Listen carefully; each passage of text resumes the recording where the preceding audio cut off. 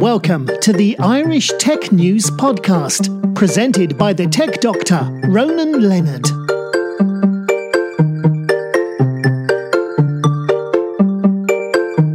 Hi, welcome to the Irish Tech News Podcast. We're recording live in Bank of Ireland building in Grand Canal Square. And before we start, we're going to bring in a feature in the podcast soon. We're going to have an Agni uncle coming in, and he's going to be talking about basically answering your queries with networking issues or PC issues. And he's Anthony Moran, and he's here with us this morning to get to start off the podcast, and we'll find out more about what he does, and he'll give some examples of stuff that he actually deals with day in, day out, and then after that we'll give you a chance to send in your queries, and he'll come on a podcast every few weeks and answer your queries. So Anthony, welcome to the podcast. Thanks a lot, Ronan. Much appreciated, and it's great to have the opportunity to share with the users my knowledge and experience over the last 9 years or so in IT. So what I'd like to, I suppose, talk about is that there's a lot of people, wanting to change to Windows 10 these days, and it's the free, I suppose, changeover now has come to an end since the end of July, and it's now if you want to change over to Windows 10, you have to pay around €100 or so, to go to it for the home user. Or it could be, if you want to be a professional to use it for business, it's more than that. It could be maybe €200. It depends on what you want to get with Windows 10, so another thing as well is the upgrades. You need to think about the PC that you have. Should you stick with the operating system that you have? If you're on Windows 7, if it was me, I would stay with Windows 7 because if you upgrade, you come across a lot of technical problems. You can roll back, but I think that maybe stick with the operating system you have. That'd be my advice. What about Windows 8? If you're on that, should you upgrade from Windows 8? Windows 8, it is possible, but again, it depends on your specifications. It is, you can do it. Some people have done it. Some people have had issues, but some others haven't. So what I would say is that if you're going to upgrade now, you'd want to probably think about maybe buying a new device with because you were saying if you have Windows 7, don't upgrade. You got Windows 8. What should you upgrade or stay as you are? For me personally, I would stay as I was. I would upgrade my machine to be sure that there would be no issues with compatibility with devices. Again, it's a personal choice. You can roll back if you're not happy. There is a rollback. I think it's 30 days rollback. 30 days. Yeah, that's it. Yeah. Well, I know, for example, if you're going to have a machine, the first thing I recommend is getting in more RAM and also an SSD drive. That way you make it run faster. Is that true as well? It would be, yeah. I'd say more RAM always helps. It's a great thing to get. If you've only got 4 gig of RAM in your PC, it's always good to get 8 because it's going to make your device perform quicker and more efficient. SSD drives is good as well because it makes your machine boot up a lot quicker as well. So. And also, I suppose you're going to get less hard disk issues. Yes, there'll be less errors with a solid state drive, because you don't have any moving parts. Yeah, and also no more defragging. Yes, it isn't a good idea to defrag a solid state drive because it shortens the life of the solid state drive. But you don't have to do it on the older hard drives. It would be recommended to defrag every so often. Yeah. I guess basically because I'm used to I used to for years I was on the Windows systems and I moved to Mac, and when my last laptop I had a Windows 8 laptop, and I upgraded to Windows 10. I thought it was going to be great, but after about 3-4 months it was slowing right down. Browsers were very slow in it. Now I had 6 gig of RAM on my laptop, so I wasn't short of memory on that, so it was enough memory in the laptop. I had about 300 gig hard disk as well, so quite enough hard disk space, but I did find the browser was slowing right down, and it was more or less telling me buy a new laptop. Even though my laptop was only about a year and a half old at the time I upgraded, it would tell me to buy a new one. So I plugged inside. Okay, I want to buy a laptop or something that I know I won't have issues with. I won't get any of those so-called red or blue screens or anything else, or any issues with viruses or anything else. So I actually moved over to to Mac because basically I knew that also I get the SSD and I also get long life batteries. Because this battery get about 12 hours on average, 12 hours when I'm using this on the go. That's very so good. If you're at a conference somewhere and you want something to plug in, I'll get 3 hours max if I was lucky. Yeah. When you carry around a bulky power pack to plug in and trying to find a seat where there's power at a conference or anything, it's annoying. With this, I haven't got that. And obviously, if you buy top of the range one of those notebooks from Intel, you're going to get the same issue. It's going to basically long power and everything, and it's going to last you quite a while. So they did that as well. But I just felt that Windows, I got this annoyed that I hadn't basically, you're an half-old machine, and suddenly it was kind of redundant because I was so annoyed that I couldn't use it properly. Yeah. And as you were saying, if you got a Windows 7, Windows 8, and it was happy with that, don't upgrade. Yeah, that's it. Yeah, I'd say think about getting, maybe getting a new machine that's the specifications are perfect for that operating Windows 10 operating system. But also I check as well, one thing as well, your software. Because if you've got compatible, because if you've got somebody and you're using bespoke software designed for you only, and it's an old legacy software that's about maybe 8 years old, what's the point in that mightn't work with Windows 10? Exactly, yeah. Compatibility issues is a big thing. So you might be spending money, but you could be spending more money than you expected. And if you're in an office or you've got tailor-made software, if it doesn't work, that's a big problem. And the worst thing is, if you get somebody who's using older software and it works fine for them, and there's new versions available which you don't really need because it's giving you things you don't really want. Yeah. Why would you spend money for software to get stuff you don't really need as well? Because they might say, a new version works with Windows 10 and gives you this and that meant functionality. You want A, B, and C, not X, Y, and Z, so you're paying more for X, Y, and Z on top of that, and which you don't really need. So my view is, personally for me, if what you have works for your system, why mess with it and change it? Yeah, if it ain't broke, don't fix it. That's great advice. Because I've seen over the years, like myself, when I worked my last couple of jobs I worked in, we used to have bespoke software we used for an email server and everything else. And every time when new version of Windows come out, we'd actually have to basically update the software.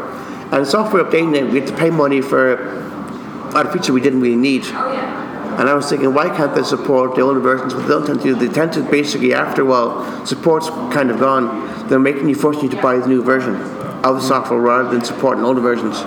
Exactly. So, and my view is, sometimes if you're in a business and you haven't got the money just to keep updating your software, what's the point? Exactly. You should have an opportunity where they will give you opportunity to keep supporting legacy software and make sure it's going to be no issues. Exactly, yeah, it's true. It's one of the things that you have to consider before changing as well. So, and then when it comes to problems you've dealt with in the past, what ones do you find most common? I suppose issues that the computer is very slow. That could be again about having programs on your computer that aren't necessary, so you may need to remove certain programs that are slowing it down, like bloatware. Again, you could have stuff working in the background that could be slow. I guess maybe if you're beating up a system and you've got software that automatically loads up in the background, that could be using a valuable virtual memory as well. Exactly, yeah. Things like Skype, is that always necessary to have on your computer? Because there is a boot up issue. It does take a lot of resources.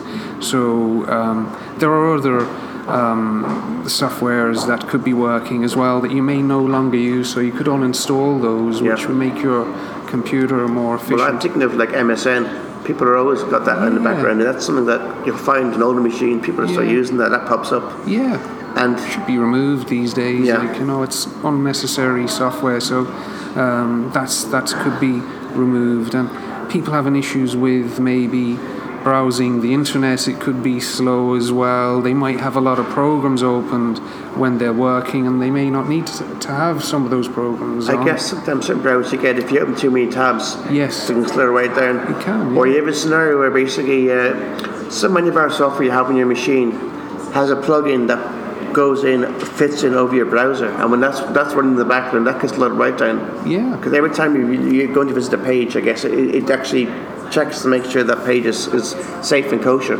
Yeah, that's it. Like, be checking. So sometimes you may not need all these security kind of web paging things. If you're a responsible person surfing the internet, that may be a piece of software that you may not really need. So. And I guess as well, certain antivirus software is known to be a resource hog as well. Yeah, there are ones out there that would be that would take a lot of the resources, so they can slow you down. You maybe opt for less, resource intensive, virus software. That is as good, but it doesn't take as many resources. But I guess the best thing I can say is let name names. Go and Google yourself and find out which antivirus software is the least resource hog, because in other words, it can vary. Each antivirus software can work differently compared to the system you have. Yeah. So one machine can be resource hog, another mightn't be.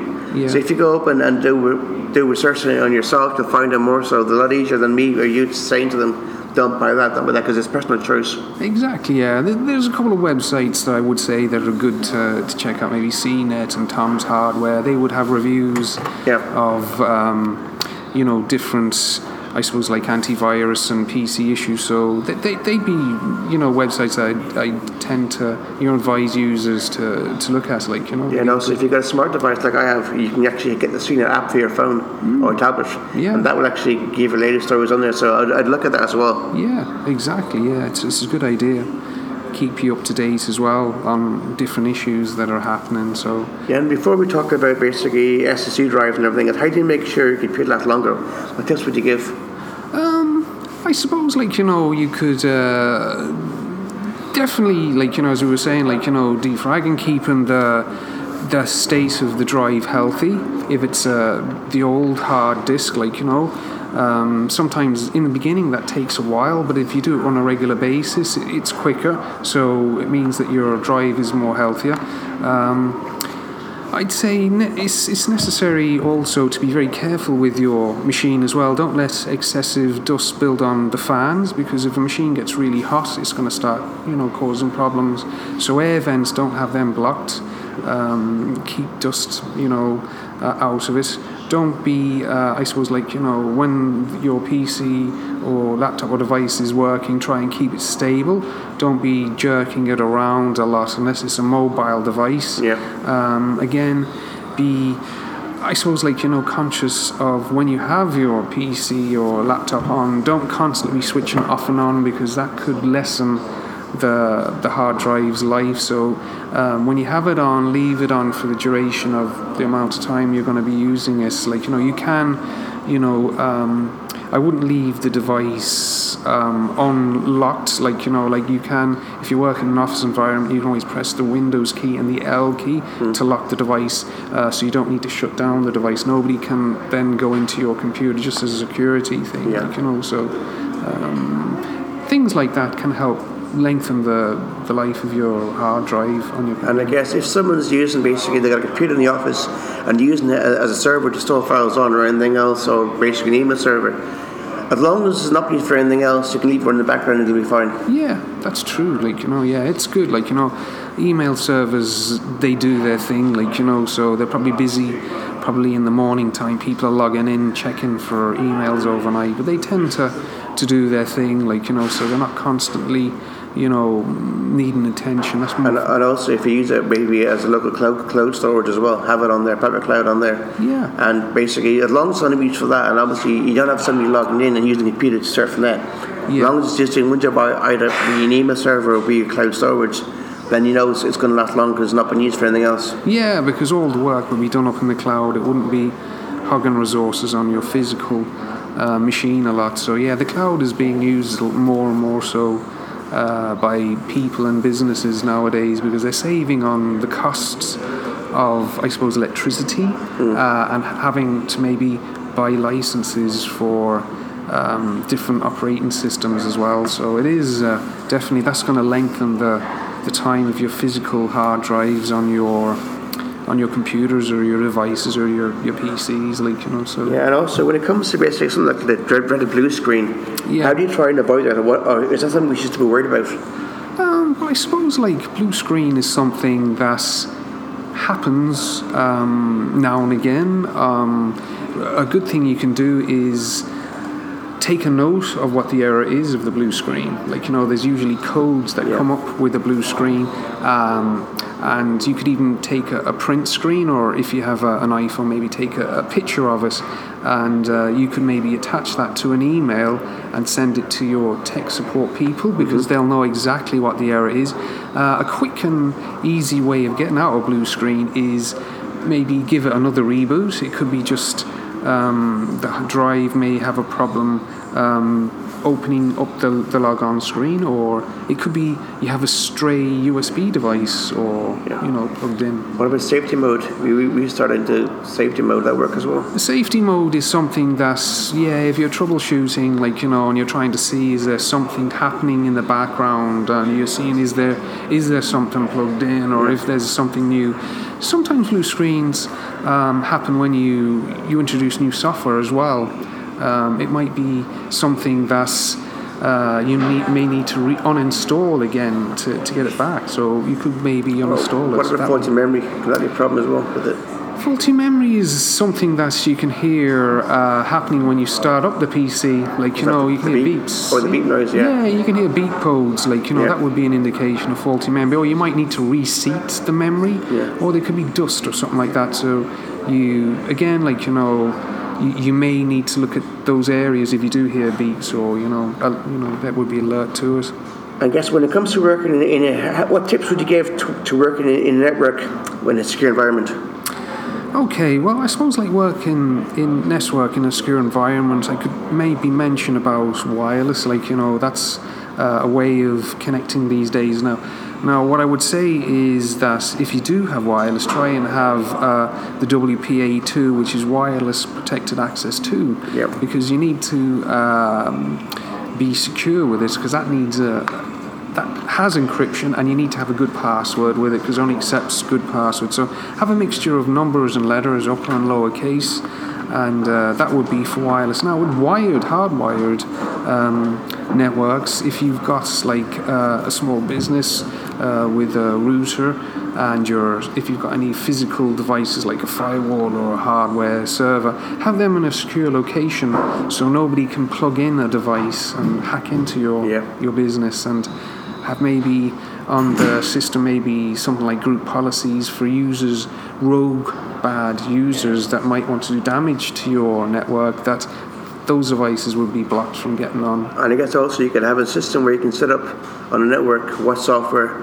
can it be, or websites can be visited. Like, for example, if you know a lot of software, or spend a lot of time on Facebook or something like that, you can actually set it up in the network that certain machines aren't allowed to access certain websites. Exactly, yeah. Like on the firewall, you can put in certain rules that can block access to certain websites. So if the company or the people aren't allowed to surf Facebook, a rule can be put in where Facebook isn't allowed. But certain users, if it's for business purposes, would be allowed that, or Twitter or LinkedIn or those things. Rules can be, established. And I guess is where you got to make sure that if someone's actually gone onto the system, you got to have bring in a BYD policy.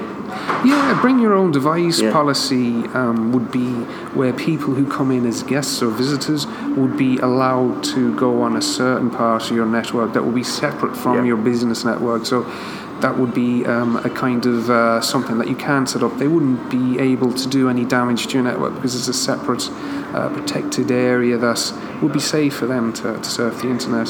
Yeah, because I know in that scenario where you have somebody who's got two phones, working personal phone, and personal phone is allowed to go on network as well, because do you know what damage is going to be done with that? Exactly, yeah, it's true. You can lock down a lot of devices that are allowed and ones that are disallowed, so they could put in the details, maybe MAC address of the devices that are allowed in, they're unique to the devices, so some would be allowed, but again, you have to be careful of it, and again, just for users, be wary of wireless networks that you go on, that they aren't set up by people who want to steal information, so be wary of doing banking or anything like that on wireless networks that you're not aware of or could be pretending to be safe, but that aren't really, so, and look out for the HTTPS. The S symbol stands for security, so they're important. And also when you get a website, make sure your website has that, and also has the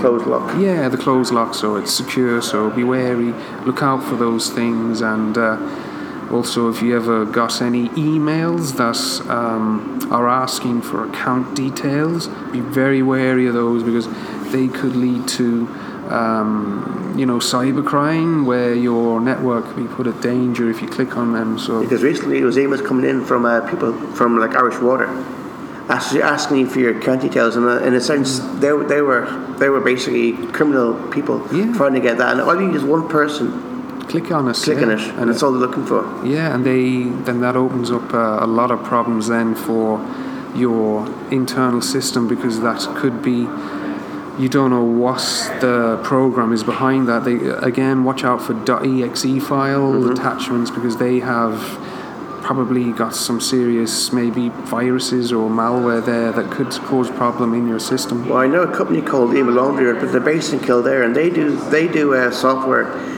One of the things they do is they have software that basically you pay for it, and they actually check your email. So before you get it in your system, it goes through their servers, cleans out all the spam. And also they do a thing as well, as where they have a system set up where they actually test your staff, and what they'll do is they'll send you an email, a bit like the one that an email, and it's basically spam email, but send us an email. See what happens. So when you go through the email, it will say click this to get to win this prize, something else. So when you click on the email, what happens is it tells you how many of the staff actually fell for that. And then it ends up a video, and the video tells the staff what they should do and how to make sure they haven't been caught out by these kind of emails. Yeah. So they're doing this at the moment, about the past couple of years, and the moment it's doing very good business in the UK with syndicated councils. And I think if your staff are more or less trained on what to look out for, like these guys do, when they do it in a run system, it's not kind of saying to you, basically, we'll give me talking to because you did this. Fact is, a lot of staff, it happens, if you get an email at a certain time of day and you're not really focused, you're going to look at an email, clicking it, and without bother checking.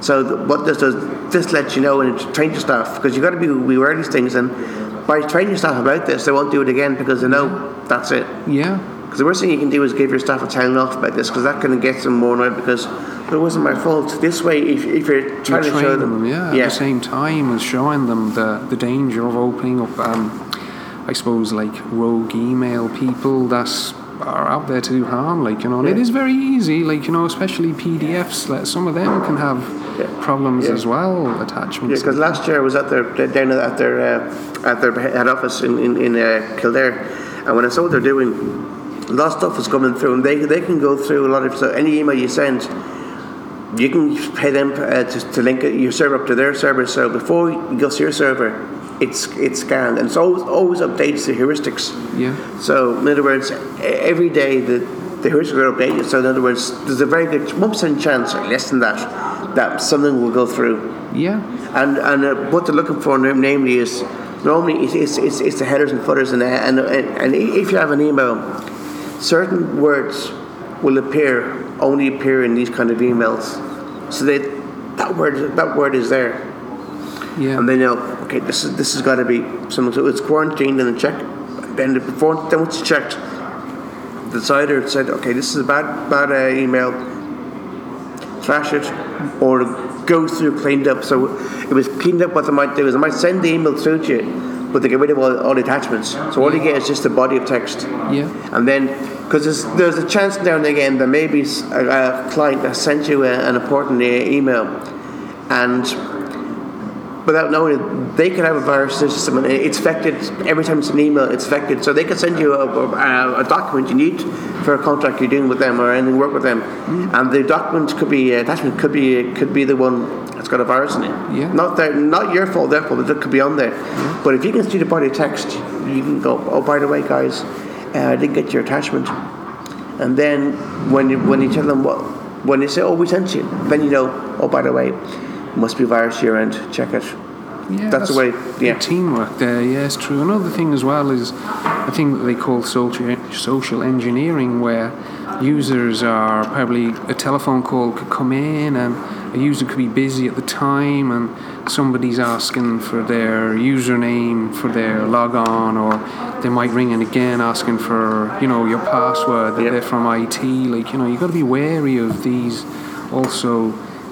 People who try to, get. I guess you're talking about those Indian scams from Microsoft. You can, yeah, where definitely. People ring up and say, "We see you got a problem with your computer. How can you?" Yeah, that's it. So there's, we know there's an update there that you need help with, like or you get different companies ringing up saying like we're just doing a survey.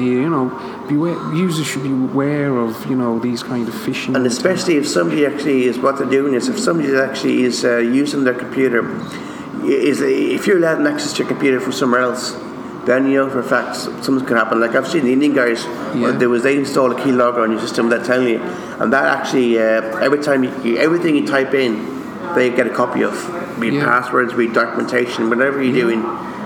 And the worst thing, I know a guy a year or two ago, rang up his parents' house, and he happened to be home at the time, and he was chatting to his guys, and within about half a minute, he knew basically that it was a scam. Yeah. So he was on the phone and kept the guy chatting away, how's it going and everything else, chatting away with this. And then these guys have a script, so they're reading out a certain script to you. So he was chatting to them and he knew that script. He goes, oh, it's fine. So I'll keep him talking longer and longer and longer. And said to him, okay, would you shut down the computer and restart it? Okay, he was doing that fine. Everything was going fine. And then he was saying, now you should see a Windows log coming up. Would you key in your password? He goes, yeah, key in password, but I don't see a Windows login. He goes, that's strange. Okay, we'll keep going on. So the guy kept going on talking to him for about another minute. He was trying to get him out of the phone long possible, just so that he could waste their day. So after another minute, he goes, oh yeah, and now when you're on, do you see a start button on the bottom left-hand corner, right on corner of your screen? He goes, well, no, I don't see a start button. Do you see Windows logo anywhere? No, I don't. He goes, why? I'm on a Mac. And then when he said that, the guy other end of the phone started swearing to put the phone down. But it's kind of that they've all got a script, and if you get them to deviate from the script, they don't know how to handle it. But he kept calm and said, no, I'm going to keep them on the script. I'm not going to deviate off it. But he knew what they were doing. And his texts are, if you're dealing with another person, there's more chance of them actually going to be... Yeah, they could get taken in. So if any of these phone calls come in, they want to remotely go onto your PC or desktop, just put the phone down. Don't spend any time with them, because they're up to no good, So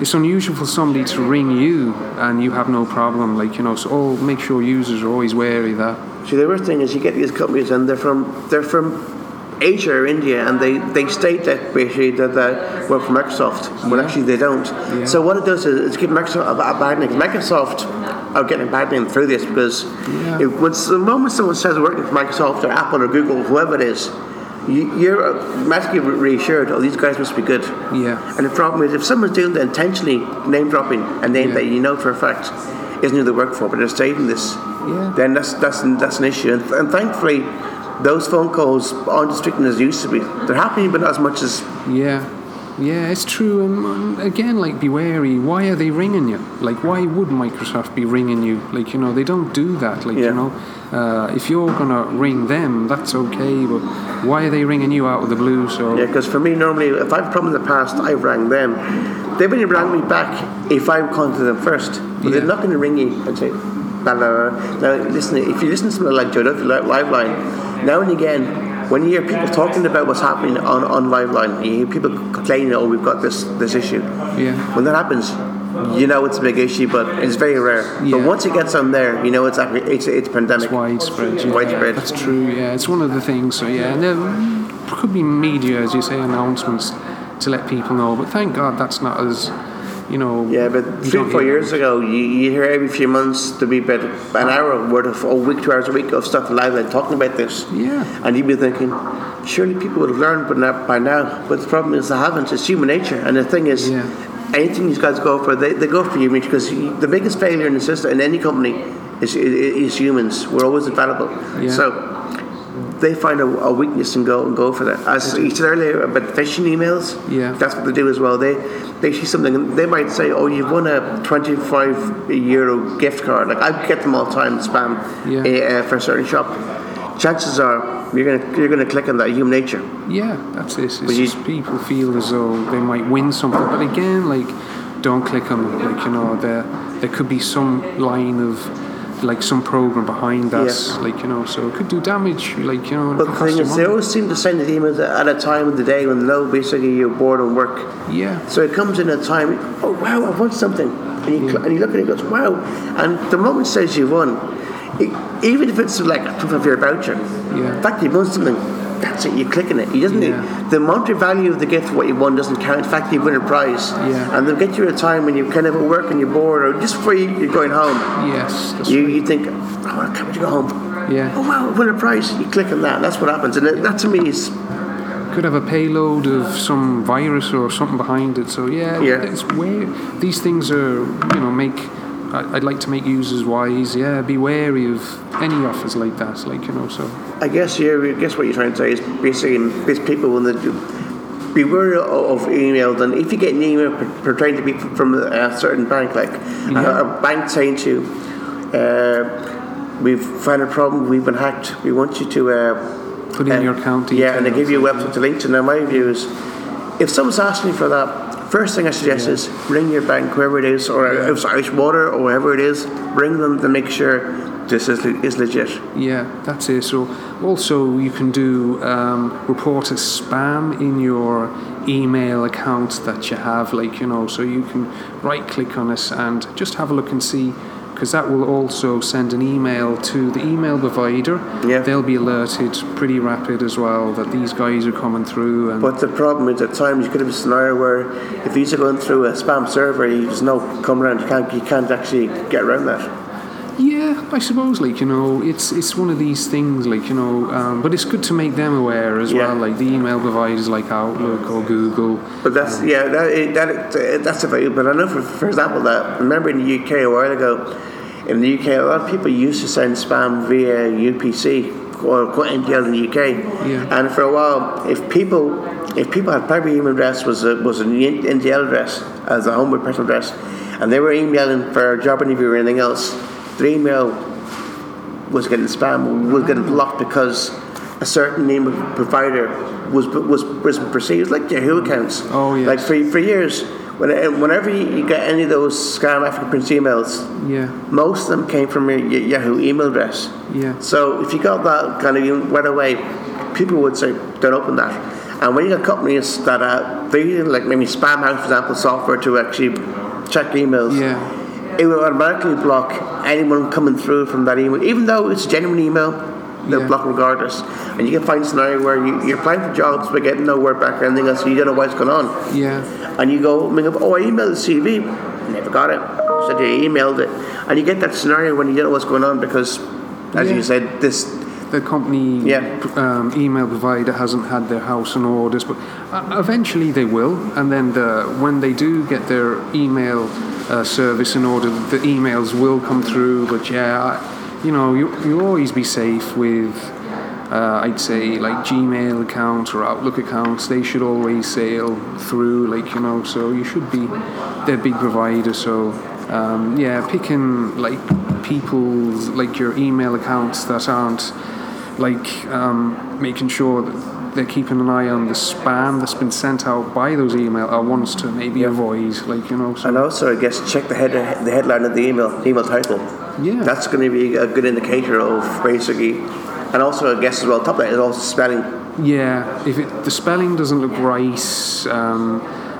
at all in the email address, again, be wary. They must. Yeah, or actually, if you look at the heading or the body of the email itself, if the spelling mistake's in there, you then know, for example, that these guys aren't native speakers of your language, so it could be a dangerous email to especially open. If it's pretending to come from a bank, but they can't spell certain words properly. Yeah. But you think, well, hold on, if you're working from a bank, why are you spelling this word wrong? Exactly, yeah. Or if they ever ask you for bank details, that's a red alert sign. That's why are they asking me? They should have my details already, like, you know. So these details, you don't know where they're going. Like, so you could be sold on to criminals and, you know, cyber criminals all over the world. So it could lead to things. So yeah, always be wary if they ever ask for bank details or any personal information. Never give date of birth, phone numbers, anything, PIN numbers. These things are never to be, you know, entered. Because I've seen guys that are openly, oh shit, that was just a bank calling me and giving them information. Never give anything away. If you're only give in person in the branch. Yes, face to face. Face to face. Yeah. You don't actually email anything back and anything else, because my view is you're giving them whatever they want your password. They have your password. Yeah. If they've been hacked, if the bank has been hacked, they're going to email you, but surely they'll also announce it in the press. We've been hacked, yeah. And we've had a major hack, and we're going to be contacting our customers to make sure that this problem is rectified. Now, if they actually email you and don't tell the public, yeah, you got to wonder, well, what is this really legitimate? Yeah, because my view is, if it was legit, and if a bank wants to say face, right, well, it could be bad, it could be anything, it could be like your Facebook account or Gmail account, whatever. If they've been hacked, yeah, first thing they should probably do is, if they went and announce it, we've been hacked, yeah, but we're dealing with this and we're actually telling our customers we've been hacked. Whereas the moment you have a scenario where your company's been hacked, but doesn't officially tell people about it, yeah, then you got to wonder what else is going on behind the scene. You find out later on what's going on. Yeah. Whereas the moment someone tells you you've been hacked, you get annoyed they're hacked. We think, well, at least they're telling me. Yeah. I mean, if someone didn't tell me they were hacked till a month later, yeah, then that's not great. But again, if you do get hacked, the best line of defense is to change your password, and that will definitely stop any more of their activities because you have changed your password. So that's first thing. You'll know you're hacked because you're going to get a lot of crazy emails you never expected before. So definitely change your password, like, you know, and record that somewhere that you can access, but don't be writing it on top of your computer where people can openly see it. Like, and also as well, make sure that when you got a password, you don't have the same password for everything you do. Yeah, have different ones for different things, because then it makes it more difficult for people to get into all these other personal accounts that you have. So yeah, have different, that's great advice, different passwords as well, like, you know, and again, make them as complicated, make it difficult, don't make them like an easy word that people will find out, like, you know, through, you know, different ways. They can use different formulas to, you know, break passwords, so make it pretty difficult for them. Well, 2 years ago, I set up my blog, and I had to set up a password to get logged into the blog and set it properly. And it took me basically about 2 years. It took me about half an hour to get a password. Everything I was typing in, it wouldn't accept. Yeah. I was typing something like I could remember, wouldn't accept it. I then finally used a phrase in Irish. Okay.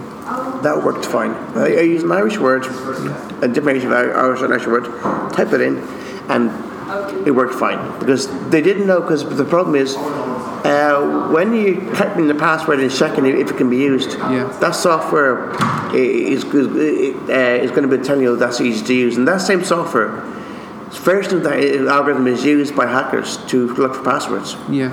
So if, for example, you're typing in something that they don't know, but haven't heard of before, that's it. Now, as most people, hackers, are basically, a lot of them have come from Eastern Europe now, maybe some from Asia, they're not going to know the Irish language. Yeah. So if you're using like Irish words like I did, they wouldn't know it. And within about, once I got Irish, it took me about half a minute, less than that, to get accepted. Because we don't know this word.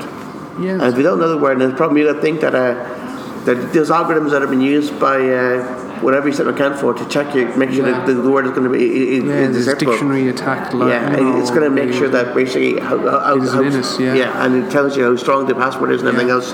That same dictionary background and analytics software is going to be used actually by hackers as well to check passwords. Yeah.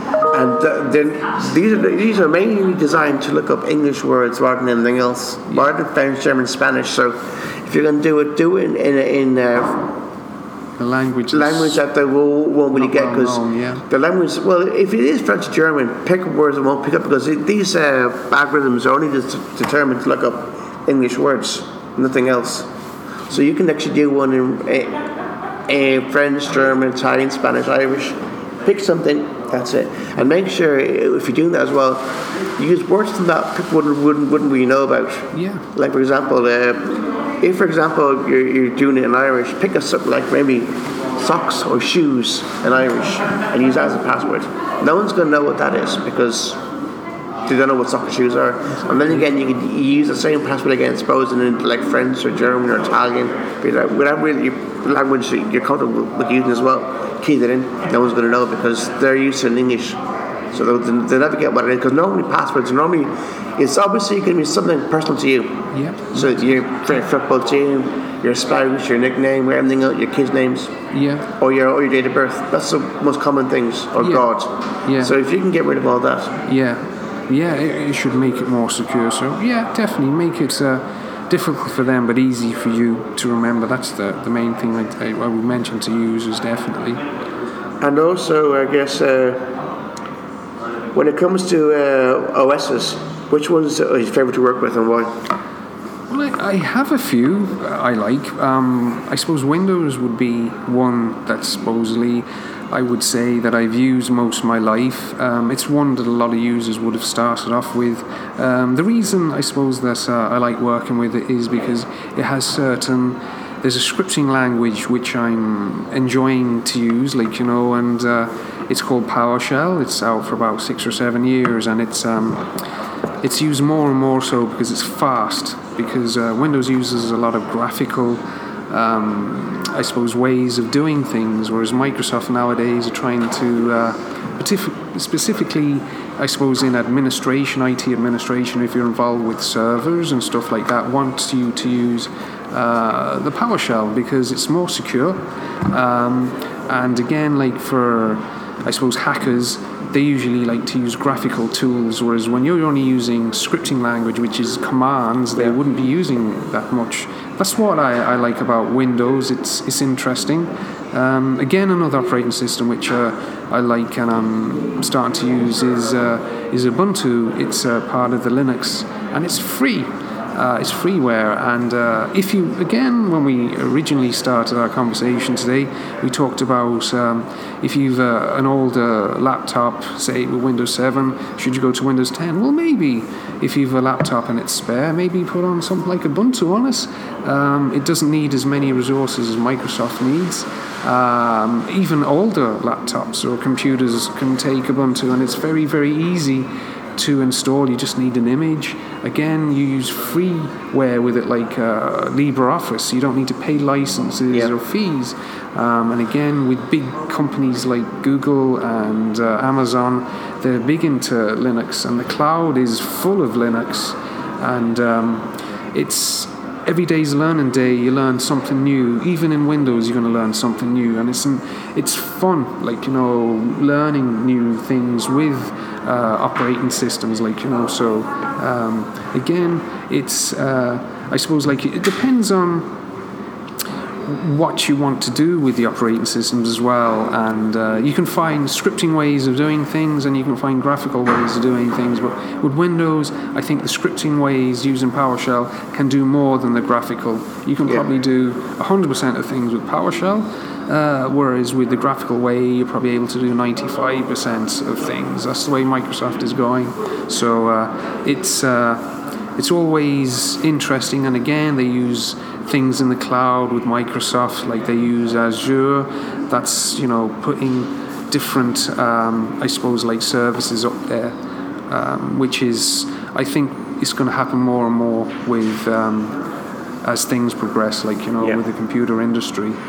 It's a saving, I suppose, on having physical devices on your premises, where things up in the cloud really do need strong internet connection, but it can save money in the long term. If you have, I suppose, applications that can be, used as well in the cloud, it saves you having them physically in your premises. Yep. That's great. Thanks for that. And Anthony's going to be appearing again on a regular basis in the podcast. He's going to be acting uncle. So if you have any questions or queries you want him to answer, you can email me at ronan@techdoctor.net. That's ronan@tecdr.net. And he'll be able to answer your queries, and we'll get him on again very soon. And in the meantime, thanks to Anthony, and hopefully you'll get to enjoy his wisdom, and he'll be able to help you solve your problems. Thanks for that. Cheers.